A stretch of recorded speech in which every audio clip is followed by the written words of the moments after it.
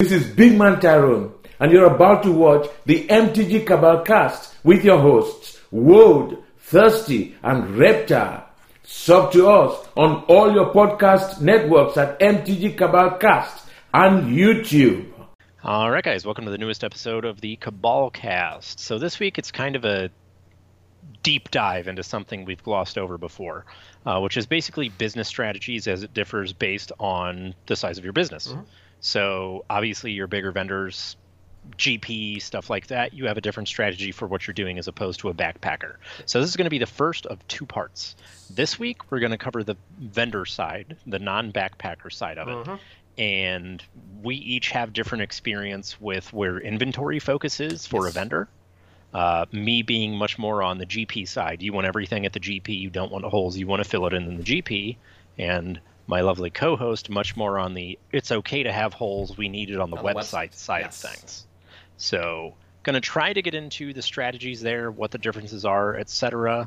And that's it for part one. Part two, we'll get to backpackers. So let's get it started. Yeah. So the website side of things is actually kind of interesting. And you don't know as an attendee at an event that you're working with a vendor who prioritizes their website over their on-premises presence until you start looking around. And let's say you're at a modern event and you're like, all right, I need this fetch land. I need not Scalding Tarns because people have those. Let's say something lower tier like Arid Marsh Flats. Yeah, I need Marsh Flats for my deck. I'm playing whatever it is. I'm on Mardu Death Shadow, right? That's a deck, or was. And you go to a vendor and you realize they have like 7 out of the 10 fetch lands, and one of them that they're missing is Marsh Flats. And they have 8 of the others. Well, chances are that that's a vendor that prioritizes their website over the on-site presence. And they know that having that card in stock on the website offers them more opportunities to sell that card. They have a larger sales velocity of that card on the website as opposed to being on-prem, because that card will pass by millions of views over the course of that weekend, or close to millions of views. Whereas on-prem, it's closed down, you're locked in. If people really need Marsh Flats, you can buy them on-prem as a vendor. You have that opportunity, you can fill that hole on site. It is not your priority to take that card away from the website, which is your primary focus and your primary revenue generation stream, to bring it to an event where that card will be missing for days from the website. Similarly, you'll see buy lists that might look a little out of line for the event. You look at a buy list and you look at the hot list and you say, okay, there are a lot of cards in this hot list that don't serve the format here this weekend, or let's say it doesn't serve the standard format. It serves something else. It looks more casual or more slanted towards filling weird holes as if they're, a commander-only vendor. Well, this is a vendor that's filling holes on the website.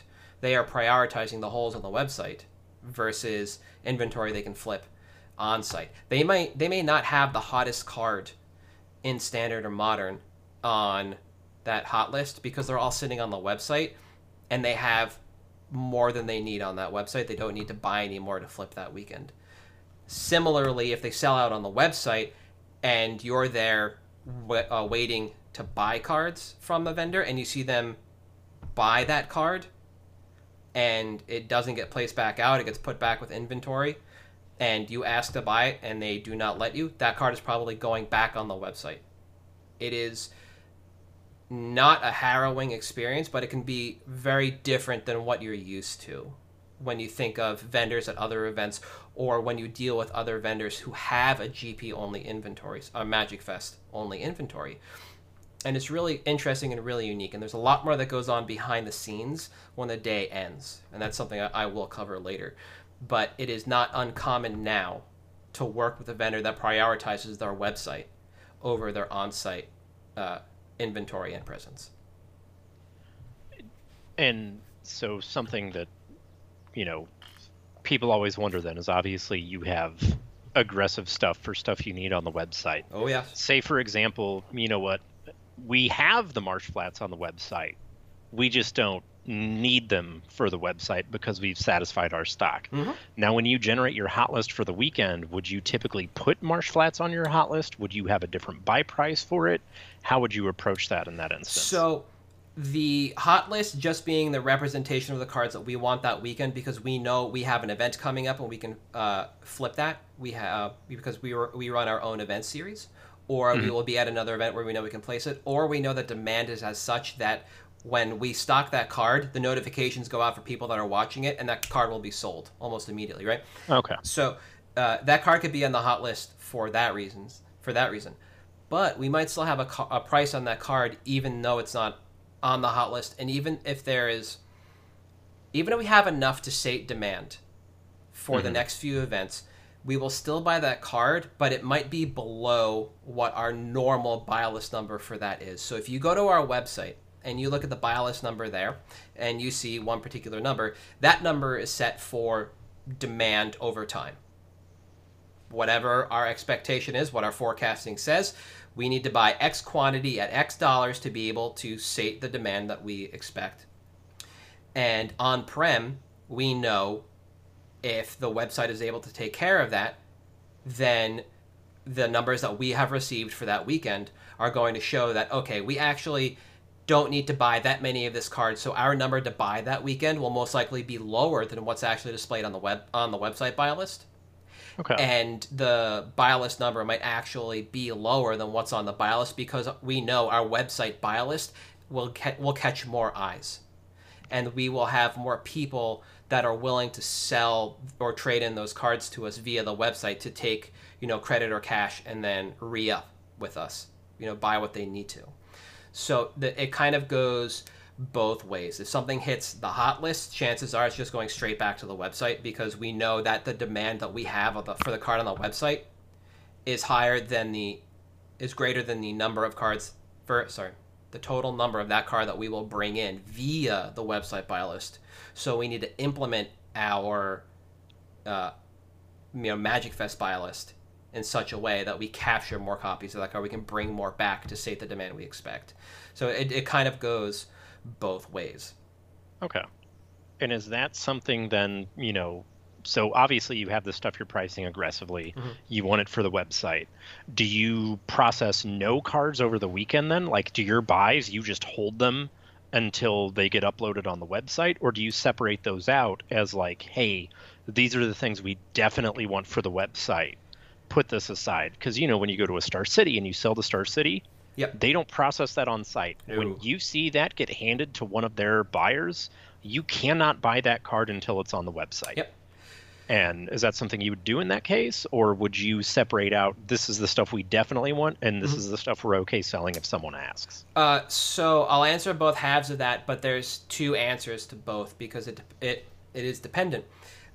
If we are buying enough that we know our warehouse will not be overtaxed in putting those cards themselves, then we will just one row everything.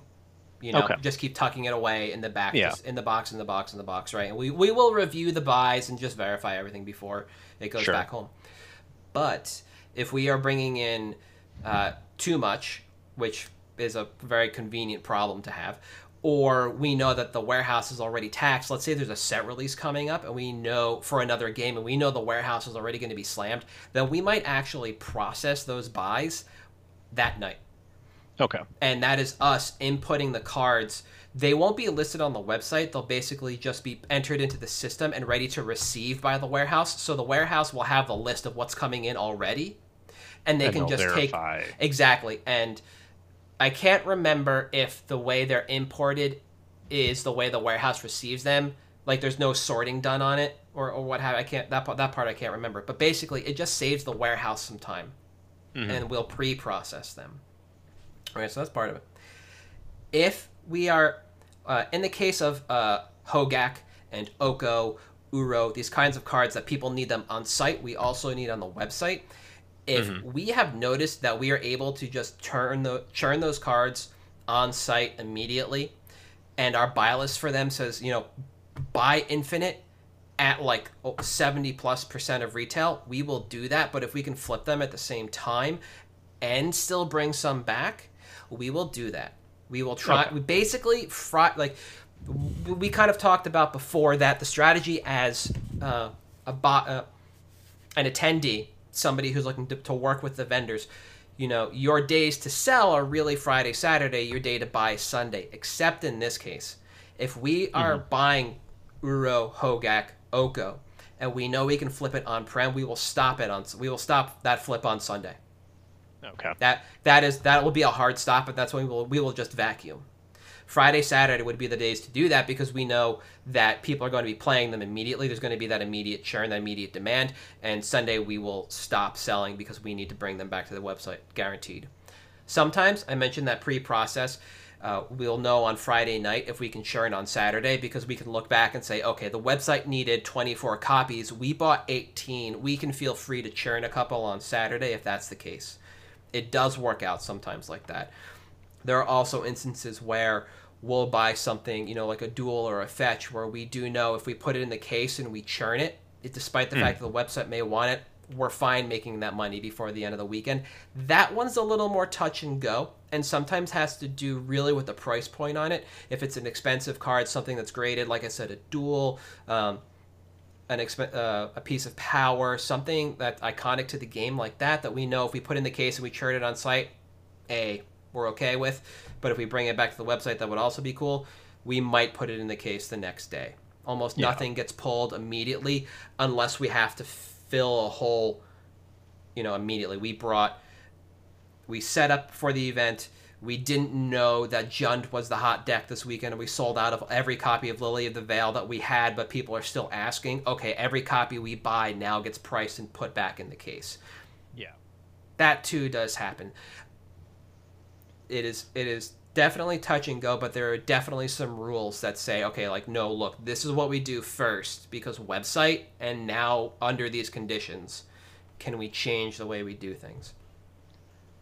So then, say, obviously, usually there's, Star City one weekend, you might be at Comic-Con, and there's also a Pro Tour, obviously there's multiple events. And all of a sudden, a card that's on your website list spikes. Yep. Do you then communicate with the website to see what the buy price they want to pay is? Or is that something you generate on the fly to just hoover as many as you can up, knowing, if we pay too much here, we can take a little bit of a hit on the website because we're going to fill out carts and it's extra traffic. And there is a value to that advertising. Or is it like you still want to make your margins, we're going to stay within margin? That is very much a show lead question. Okay. I have never been an overall show lead for this kind of thing. I do know it has happened where strategy has changed on the fly regarding certain things, and we are always in contact with both the website and any other teams that we have out.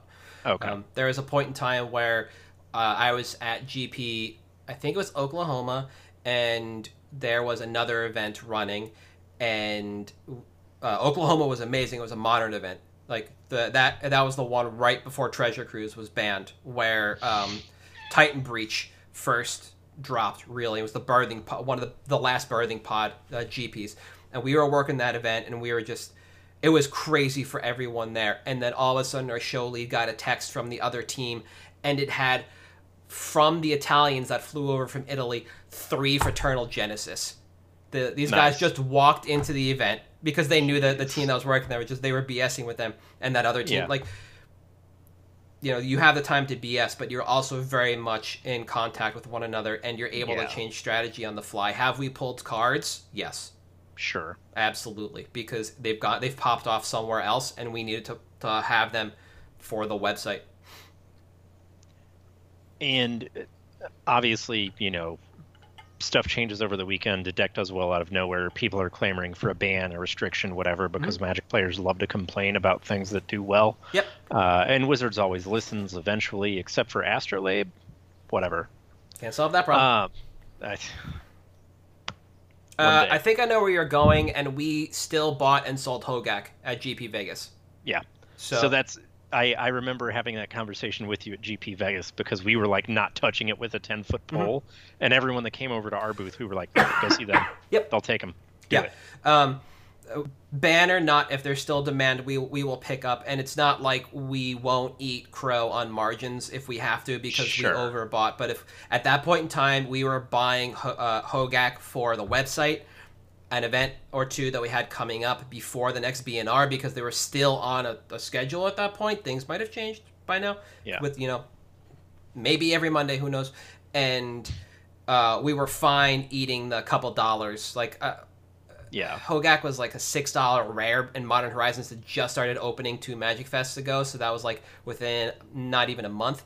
We were fine eating the buy list price on that card because we'd get out of it eventually. We'd make the margin somewhere else. Hogak wouldn't just be a straight zero in regards to retail price. I can't remember a time, aside from Deathrite Shaman, where we were told to stop buying a card that might have been banned, but the only reason we were told to stop buying Deathrite Shaman was because, like, that's it. We had more than hit our number on Deathrite, the number we needed for DRS. I also remember, speaking of eating crow, you guys at one point, speaking of high buy lists and being able to sell on the website, I think it was Detroit, where you went around and bought every single volcanic island in the room, even from other booths. Yes. Because you could sell them for more immediately on the website. So that's... we had orders coming in for Valks because there was a legacy event coming up that we were hosting. And so we had just sold out of Valks, and we upped our buy price to restock. Yeah, we will do that. If we have to up the buy price because we have zeroed out, we will do that. And that comes down to that communication that I was mentioning. Like, it doesn't happen that often that a buy list gets revised. Sometimes you'll see the hand edit on a paper buy list. The ones that are I love the most are the whiteboard ones, because like the whiteboards are the best. Oh, they're absolutely. But you can see where somebody just like took the hand across. They're like, F this, no napkin, no wrist, just new name, new price, or whatever you need. Yeah, definitely. That's interesting, because I'm hearing that coming from my perspective. It's just booth. Yep. And you said, when you have your inventory for the shows, you take it physically off of the website inventory. That is correct. And then reprocess it when you get back, put it back up. Yes. Which is something we did at Mini, but not the typical crew I work with. We have an actual booth stock. We have booth case. Mm-hmm. And it's similar to the website philosophy in that we don't want holes. Yep. The thing is, this is our show stock. We want to be consistent, because when you go to every single show and you don't necessarily rely on the website model, which, as we're all seeing, granted current circumstances, might be the better model. Yep. Thankfully, they started developing a website. Thank you. And TCG Player exists, so people can still sell. Mm-hmm. The interesting thing for, going from the GP side is not only do we want to have completeness on staples, we bring those awful, 100 stack of Tome Scour. Yeah. Because someone's going to pay $2 for one of those, and it pays for the whole stack. Yep. And, processing and everything. And that's one of the things that I think affects overhead at those shows. Yes.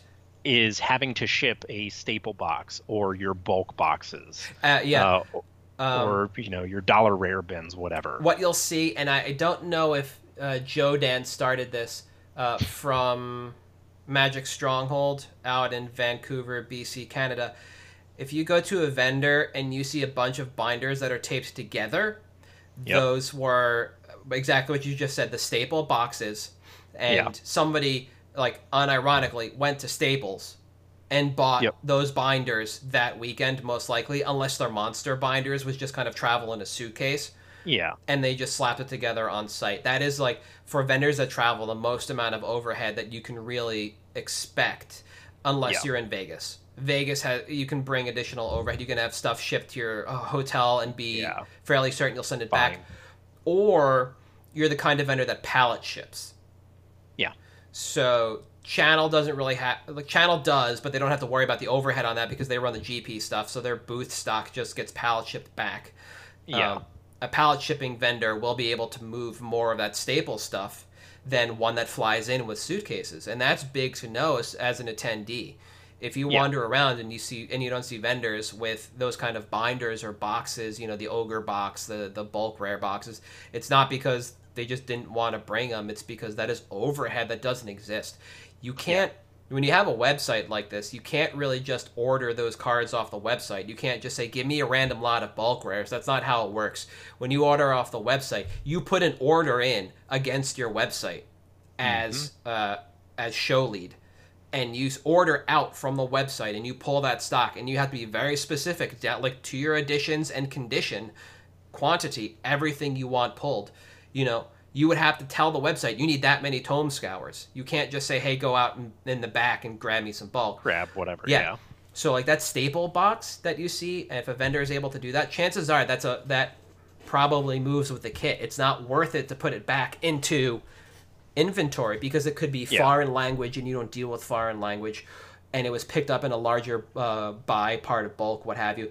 It could be like bulk staples that aren't worth putting back on the website because they might be format staples but don't have a real value, like vapor snacks. You can sell vapor snacks all day long out of those binders, but you're not going to move them on the website. So what do you do with them? Well, you could either throw them away or maybe you pallet ship so you have them in the staple box. Like, I think that's a unique thing that all vendors kind of share, as long as they have the overhead to move it around, regardless of whether you're a website-based vendor or an event-based vendor.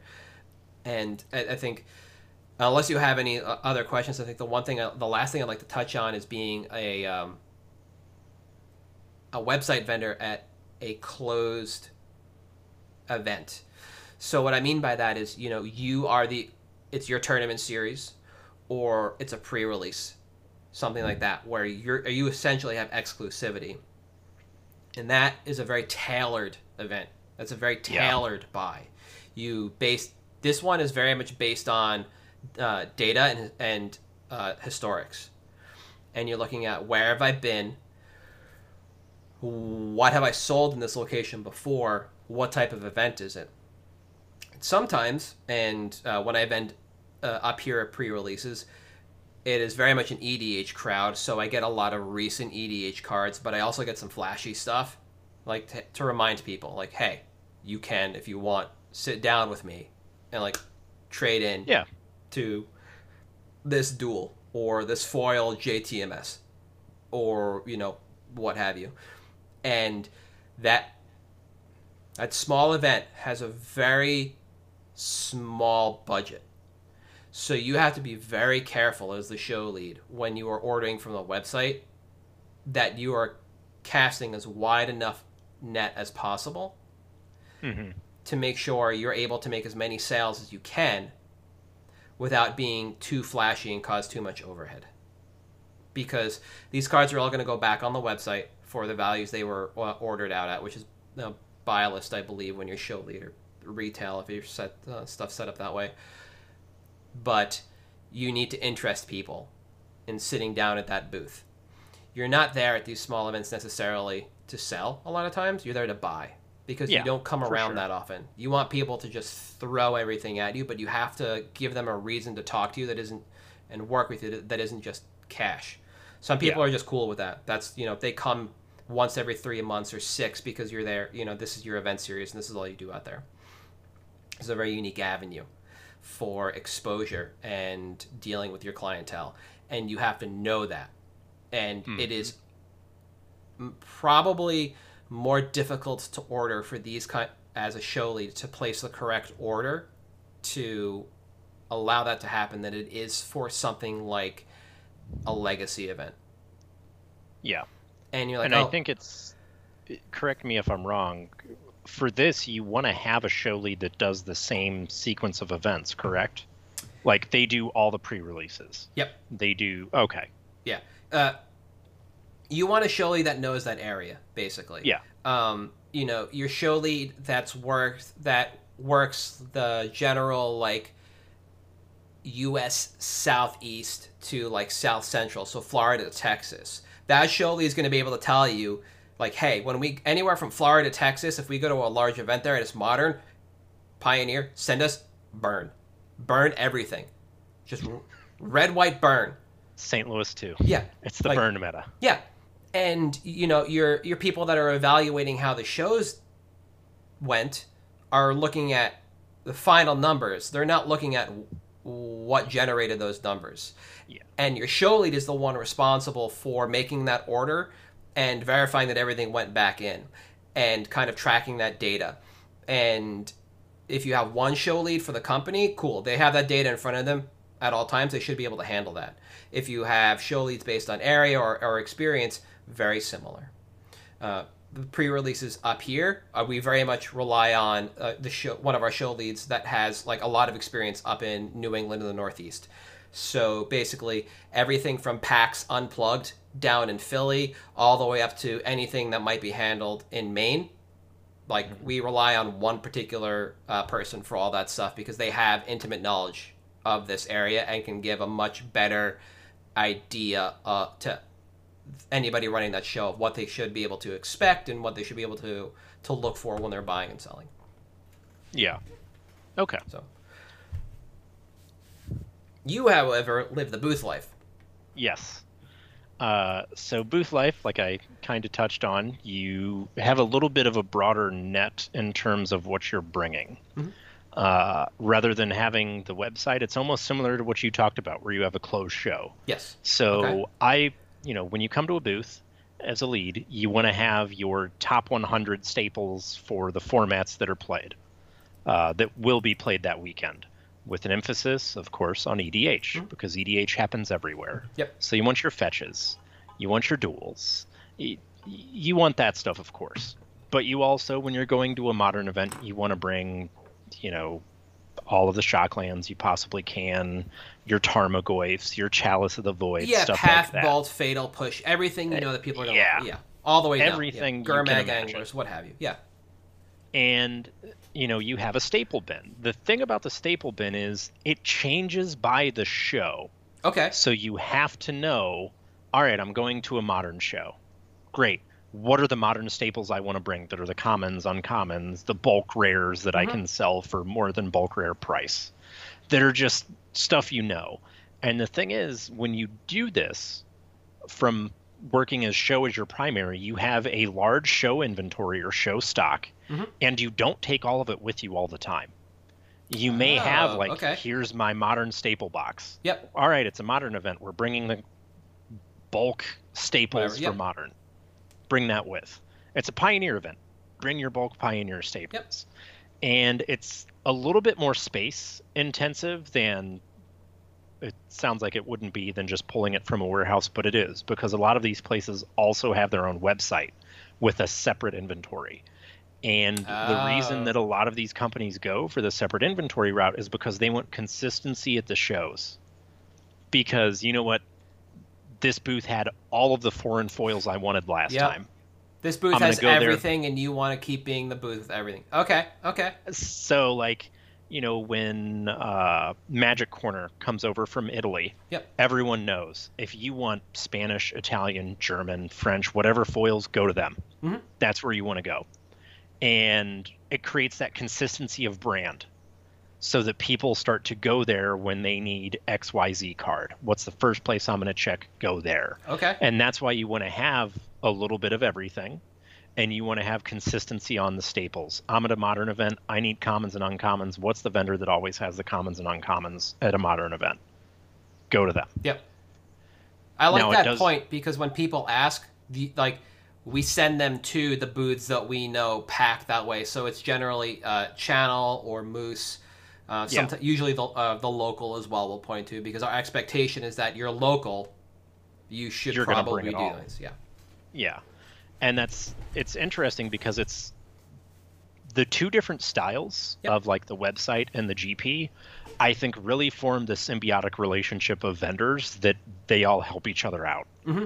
Because, at the end of the day, sure, we're kind of in competition with each other, but the way I always phrase it is, if you come to me and I don't have what you want, I at least want to be able to tell you where you want to go. Yes. Yeah. I think I want to make this point and then ask a question. Agreed, we're all in competition, but I think everybody thinks we're in competition. The attendees think we're in competition for the wrong thing. From my experience, we're not in competition for sales. No. If we sell cards, cool. Yeah. I want to buy your entire backpack. Everything I'll buy your shoes if you give me the opportunity. Yeah.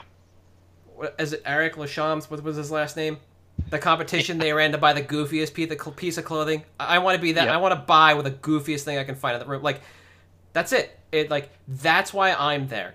I'm there to restock and refill. And the means to that end is to have cards up front to sell to people as well and bring people into the booth and show them like, hey, I have stock, I'm a vendor, I know what I'm doing. Yeah. So my question is similar to the format Staples box. When it comes to non-pimp foils, let's just say format foils, right? And I don't mean like Tarmogoyf and Lily of the Veil are bad examples, but look at like Bolt and Fatal Push, Thought Scour, whatever, Wild Slashes, etc. That I assume that stuff is outside of the generic Staples box. But is it handled similarly, where it's like, okay, we're going to a modern event, so we know we need these modern foils, or do they just kind of tag along with the idea of a foil box?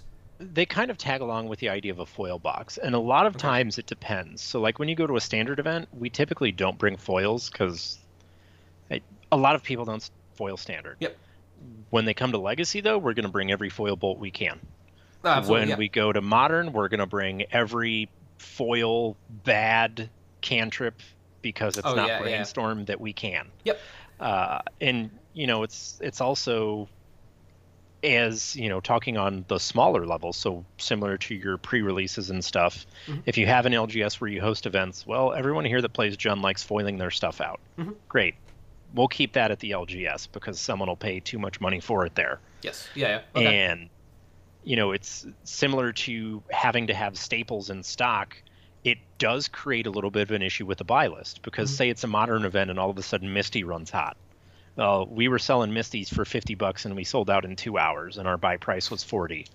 Well, there's none in the room now. And this actually happened in Phoenix. Uro over the weekend went from a $20 buy list to a $55 buy list in 3 days. Because it was a thing where we wanted to have it in the booth. We needed it available immediately.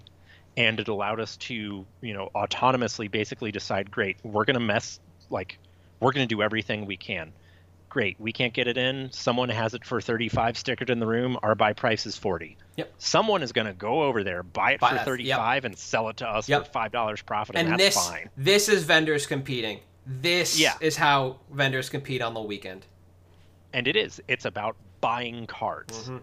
And, it's similar to, there's a couple vendors, that basically work with some of the Chinese vendors overseas, so they have insane buy prices. So what they do is they come around before the weekend, they show you their buy list and say, what do you have that you can sell at these numbers? And you ship them a one row and you get extra buy cash for the weekend. Oh, yeah. One of my favorite things to do is going into locations like Detroit and hear me out. I love it for the exact reason I think you're going to say. And Orlando, maybe, where we have made inroads with stores in the area, and we come in with extra cash in hand to walk into a store and just, ask the guy at the store, okay, who's the register jockey, where's your owner? Dollar bill, y'all. We're talking about your case. Let's go. And just hoover it up. Yep. And it, kind of an issue with that, of course, is you run the risk of getting burned. Yeah. Because even on Sundays, there's days where you want to pay too much money so you have it for the one guy that might come up and pay insanely too much money for it. Oh, yeah. And sometimes, the price tanks after the weekend because, while in Phoenix, the sticker on that card was 60, it didn't get above 45 on TCG. So you had to start tapering off and judging a little bit more carefully. And the thing is, that requires you to be a lot more attentive, not just to the feel of the room, but also what other vendors are doing. Because if you're the last person to lower that buy price, you're going to get them all. You're going to get caught with your pants down, basically. Yep. And so periodically you'll see people in, branded shirts walking around, checking out all the booths, and they'll ask, and we all know we're doing it. Oh, yeah. What's your buy price on Uro? Cool. What's your buy price on Uro? What are you selling it for? Doesn't matter. Everybody does it. But it does cause your hot list to shift. Yes. And similarly to where you said you have items where you just pay too much money because you can sell them on the website. Yep. when you are like a primary GP vendor with an LGS and you're like, hey, I got a guy that's looking for Bayou. I'm not going to hot list it. Yeah, just to get the one. But No. I'm going to pay someone 90% on that Bayou to make my local happy. Yep. Yeah. And that's one of the key things for staffing and communication and like your GP primary business models is someone needs to have a beat on the local scene as well. And you don't necessarily have the analytics and stuff that you would from a website. Yeah. Yeah. You might not be able to access your inventory and see, oh, well, shit, we just sold 12 Volks while we were here this weekend. Let's buy them all. So it's a little bit more, I guess it's similar almost to a backpack. Being a backpacker and kind of having that information stored in your head and needing to know, like, all right, well, what can I move immediately? What is selling well locally? And oftentimes it's literally just one person on the entire team is that guy. The one person knows what's going on at the store, and they'll give like a little rundown before the weekend, or if things change, or, you know, sometimes it's your head buyer that just happens to know one of the locals that's a whale and foils out a bunch of EDH decks. Yeah. God, I think he needed a Misty Expo. Put it on the hot list. We can erase it as soon as we get one. And perhaps I think the most fascinating thing to me as a primary GP vendor is we call it the attention buy. And it's the item you put on your hot list that seems utterly ludicrous to have on there. Okay. And it's this weird, like, well, either you're going to get it or you're not. But, for example, like Bernie has put foil Russian Ravnica Dark Confidant on his buy list for $800. The amount of people that have had it, 0. Yeah. But probably 80% of people ask a question about that. They say, why is this on here? Well, company owner loves foil Russian cards. He just wants to buy one. But that's not all we buy. We pay a lot of good money for cards. And it's a good segue into sitting down at the table, unfolding a binder, and selling a bunch of cards. Yeah. Our move is usually, you know you're buying this for too much, right? Yeah. Yeah. Yeah, we do. Sure. And I think that's one of the differences is kind of how that advertising works. Yeah. Because it's a lot more kitschy on like the GP only side sometimes. Who is it? The vendors for the vendor from China that uses the projector, MTG Mint. They had Lotus for 10K on their buy list for almost all of 2019. The top card, the top left of that buy list, and I assume, you know, depending on where you are in the world, they would flip it based on you top left, top to bottom left, right? Yeah. And it actually set the market price on Lotus that entire summer. Nobody could sell a Lotus for less than 10K because their buy price said they shouldn't. Yeah. And that's the type of thing that as a GP only vendor, you can actually do that because so much buying and selling occurs at a GP that having a fluid buy list like they do, great, we set the price. If you're in this room and you sell a Lotus for less, you're losing money. Yep. We'll pay more. I also love their buy list, speaking of kitschy GP stuff, because they often have like Vin Diesel's face down in one corner. Oh, I never noticed. Yeah, it's pretty great. That's if you awesome. ever get an opportunity. So, while we're on high end, I do have another question. I know it's sometimes usually split in the booth. There's the high end foil stuff, and then there's just the high end reserve list stuff separated out. Does that change from event to event, or does it just kind of come with, because you know what, you don't catch fish with unbaited hooks? So the way it changes from event to event is very specific. Generally, you have, you know, your stock. When you go to Vegas, when you go to Eternal Weekend, when you go to a really big Legacy GP, rest in peace, you'll typically pull out all the guns. And if there's some stuff that's a little bit higher end that you don't always take, like your Alpha Duels, you know, Black Border Lotuses, a whole set of Arabian Nights, just really weird stuff like that, you'll bring that stuff out for those events. Yes. You'll bring it out for Vegas. You'll bring it out for Eternal Weekend, but you won't bring it to your normal GPs. So the high-end stock, your high-end reserve list, your Lotuses, your Duels, those are pretty much, they're in a separate bin that's just high-end non-foils. Yep. Jammed in with the high-end foils. So like your Expos, that kind of stuff. And then typically you have your pack foils and non-foils separated out. Yes. And the reason you do that is for security. You have, your guy that's your high-end, you're there all weekend, and they're kind of like the specialist role for the Grand Prix vendor. They can rattle off high-end buy prices, condition everything in the blink of an eye, but if you ask them how much an island from Return to Ravnica is, they don't know that card exists usually. Because it's just not something that they're used to dealing with. Yeah, no, that makes sense. And it's kind of unfortunate because I feel like from the website side, everyone knows a lot of the buy prices. You may just have to have a booth lead sign off on a power purchase, obviously. Yep.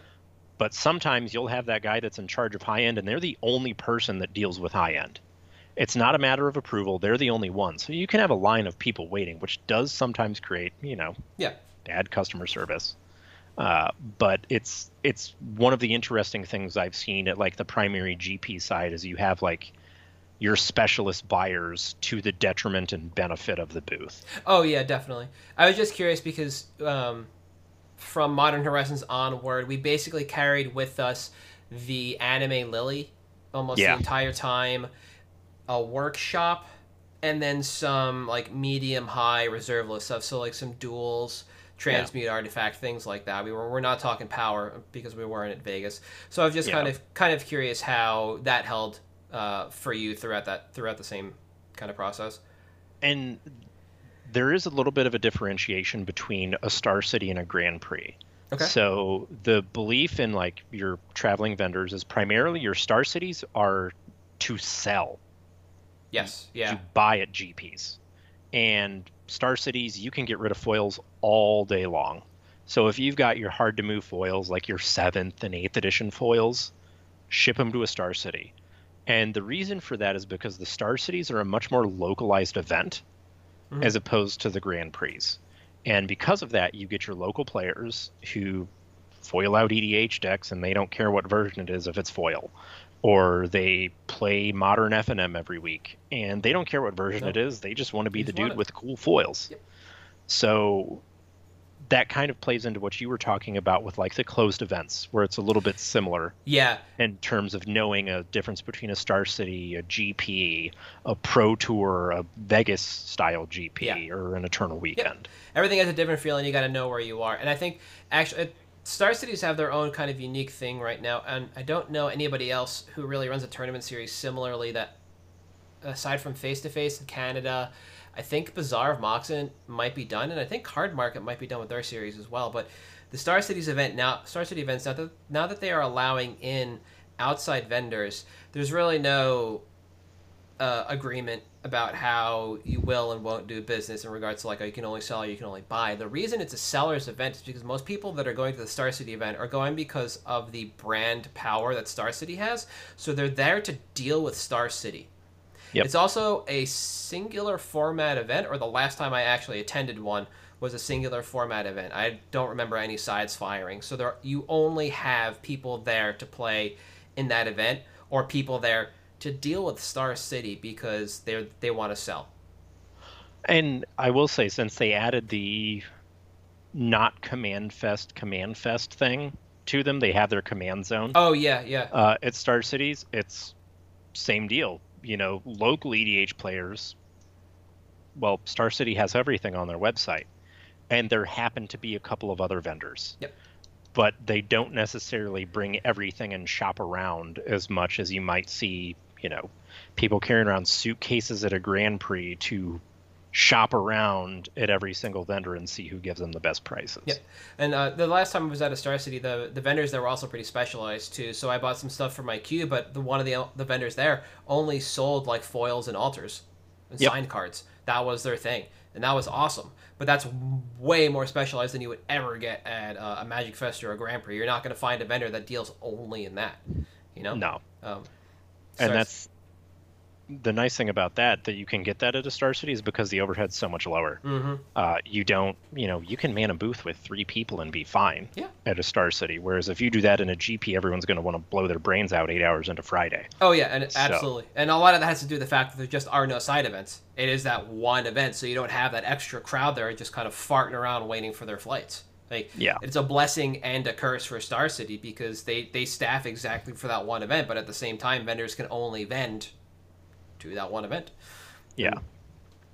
And it's interesting, and I think that's looking at the website only model, and the similarities to that and the primary Grand Prix model is where you kind of see a lot of crossover.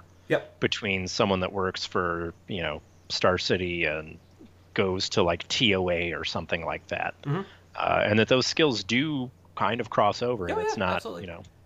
They're not that different, despite the differences in business model. Yeah. I think the last question I have, and because I've wondered about this, as somebody who works for the website, my week is essentially like Wednesday to Sunday. Yeah. So my weekend would effectively be Monday, Tuesday, because Wednesday is a travel day, Thursday is set up, pricing, everything else, then Friday, Saturday, Sunday event, right? And then I go back home. And then I go back out, and I'm flying or shuttling everywhere because I've got to go and get my stock. When you're kind of free to like travel, so to speak, with the inventory, does that change? So it's still primarily like, say the GP is Friday, Saturday, Sunday. Typically what you're going to look at is you'll have fly-in Thursday. You've got a little bit of the afternoon to, fart around, do whatever you want, try the local food. Yep. Typically, you're going to do some processing that day. Prices change. Friday, the event starts. You're doing processing on site as a GP vendor because typically you want to pump that inventory out right away. So you have a processor in the back who's going through that. Now, one of the issues is at the end of the night, you've probably still got stuff left to process. You've got to get it done. Because if you don't, you're not going to get it done all weekend because Saturday and Sunday are much busier than Friday is.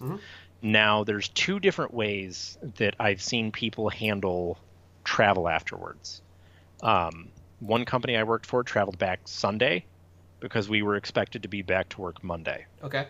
The other side is you fly out Thursday, you go Friday, Saturday, Sunday, and you either fly back Monday with Tuesday off, or you fly back Sunday with Monday, Tuesday off.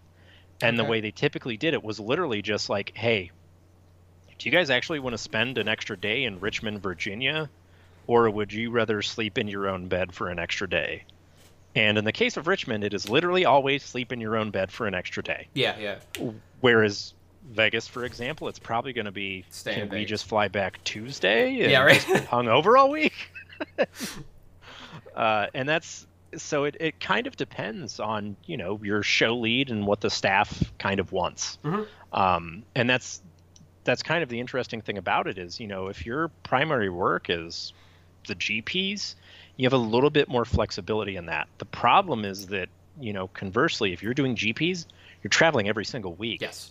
So you may only be home for 4 to 6 to 8 days a month, and that's it. Yeah, this is something we've talked about. It's just with the way everything has to work between the 2 models. I was very curious to know where that window of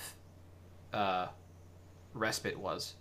Yeah, and it's kind of, the lower you are on the totem pole, the more space you have to work with travel. And a lot of times when vendors bring on freelance for the weekend, it's literally just, hey, when do you want to fly in? When do you want to fly out? Yep. Great. Cool. There you go. You've got a hotel while we're here. If you're staying after, you're on your own. Yep. That's the worst part, especially flying back somewhere else where the vendor isn't located. It's like, okay, we will be here and your hotel room is until this time. You have to figure out your flight in, your flight out. You will be reimbursed for that. But if you need a night on either end for whatever reason, that's on your own dime. Yeah, And exactly. I assume for you that works out a little better because you at least have the ability to fly into and out of a bustling metropolis.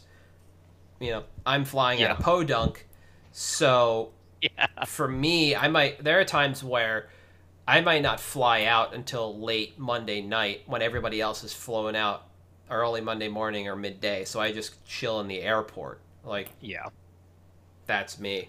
And now my weekend has started in an airport. Yeah, which is never fun. And if you're getting the red eye, it's even worse because if anything happens, you're screwed till There's the a next day. reason why I pay a fee for my American Express card every year. Yeah.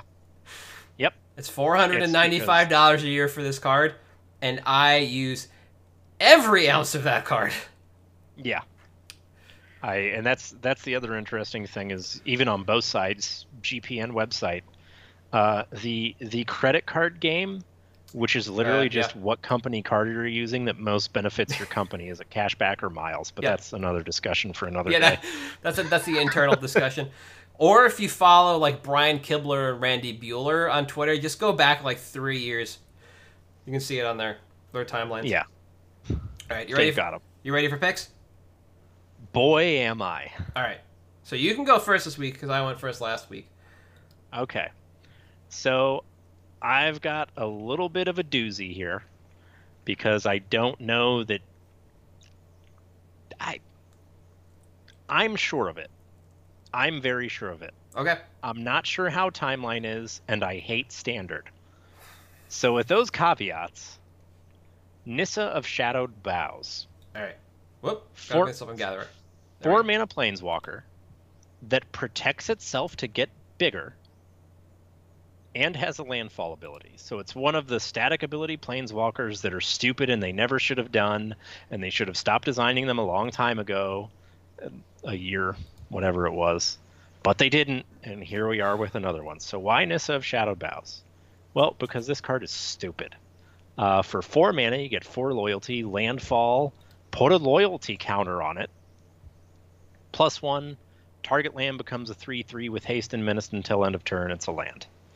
-5, put a creature card whose CMC is less than or equal to the number of lands you control onto the battlefield from your hand or graveyard with 2 +1/+1 counters.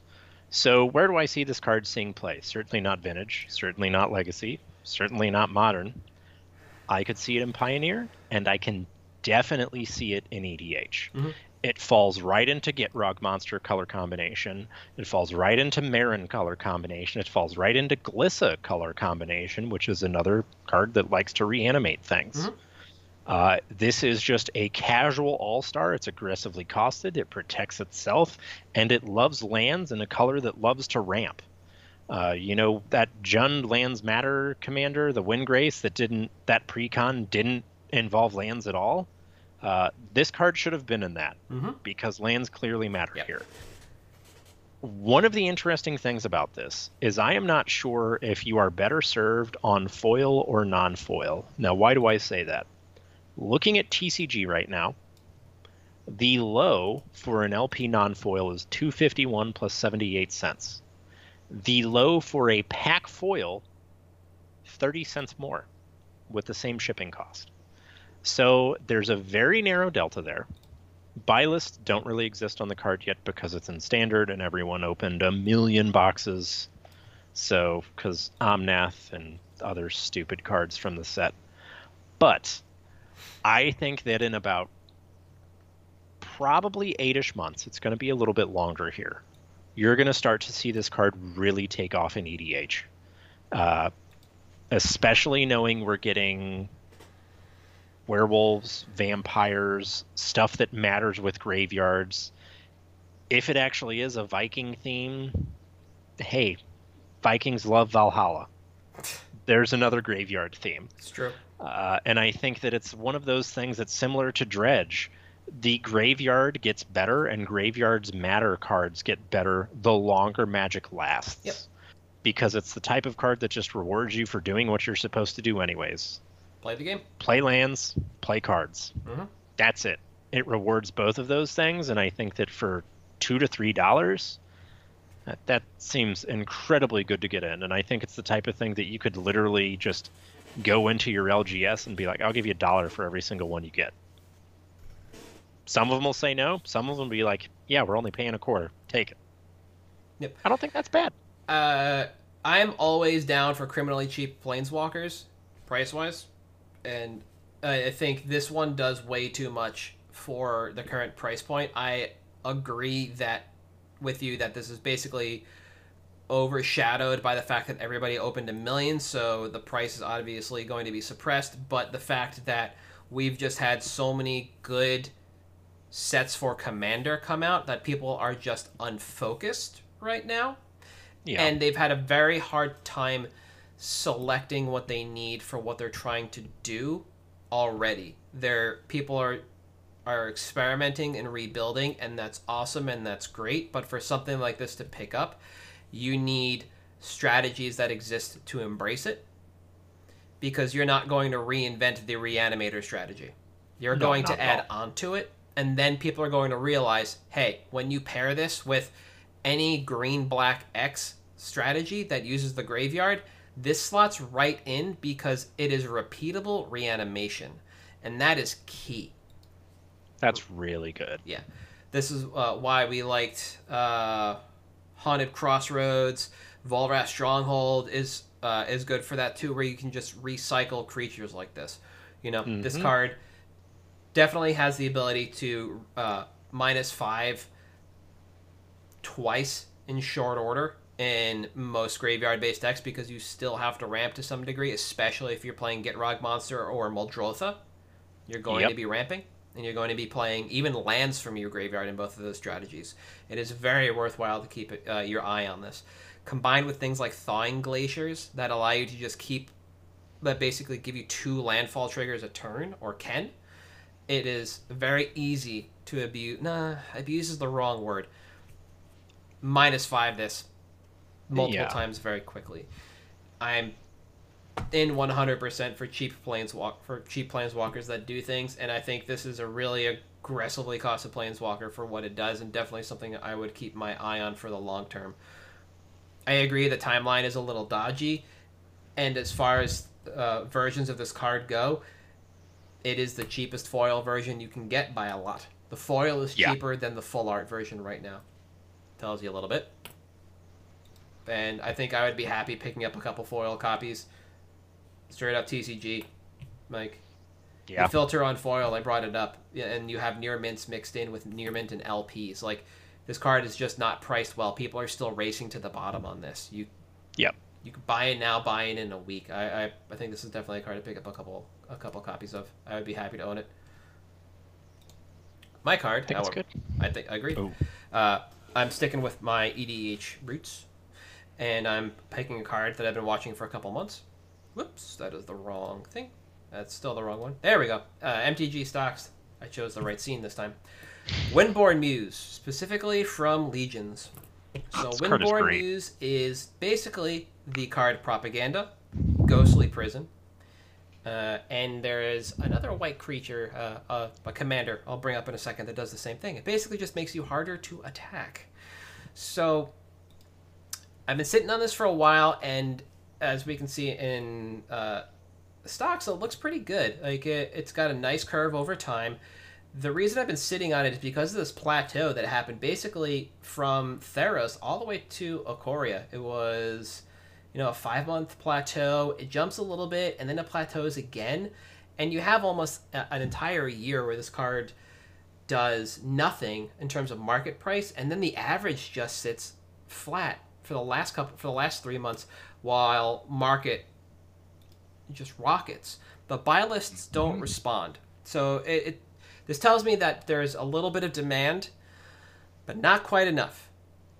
So right now, if we're going to be buying in, we're going to be buying in on the upswing from a plateau, and I'm okay with that because we are currently, again, plateauing. Now, I say that, and you're like, well, why would we buy in a card that does nothing but rise and plateau and rise and plateau? A number of reasons. The first one is that it has never fallen in price. It has done nothing but increase. Every plateau has Yep. led to an increase. This is a surefire gainer. Now, Card Kingdom has basically been buying somewhere in the neighborhood of 20 to 25 copies of this card for the last 4 months. And their buy price has finally gone up. It went up from $2.40 when I started tracking this to $3.50 over this past weekend. And this came several weeks after the TCG player spike that we just saw. So Card Kingdom's finally reacting to this. The set foil's $9 on Card Kingdom as of this weekend, and that might actually be a decent purchase if you want to spend the money on it. Just, it's, again, going to gain. It's from Legions. It's an old set border foil. It's going to star foil, correct? Because it's Legions? Yep. So it's going to look badass, and you'll be able to get out of that at a profit, no problem, at any point in time. Yeah. But the reason I like this card is because it plays in EDH in this kind of unique